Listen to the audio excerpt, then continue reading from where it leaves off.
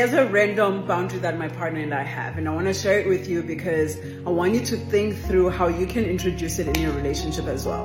My partner and I are not allowed to curse at each other during an argument. We will not drop F-bombs during an argument because we feel that we can still respect each other while having a difficult conversation. Now, during the day when we are playful, even during sexy time, we drop those bombs, but when we are in conflict and we are unhappy with each other, we refuse to be disrespectful because we can argue and still respect each other.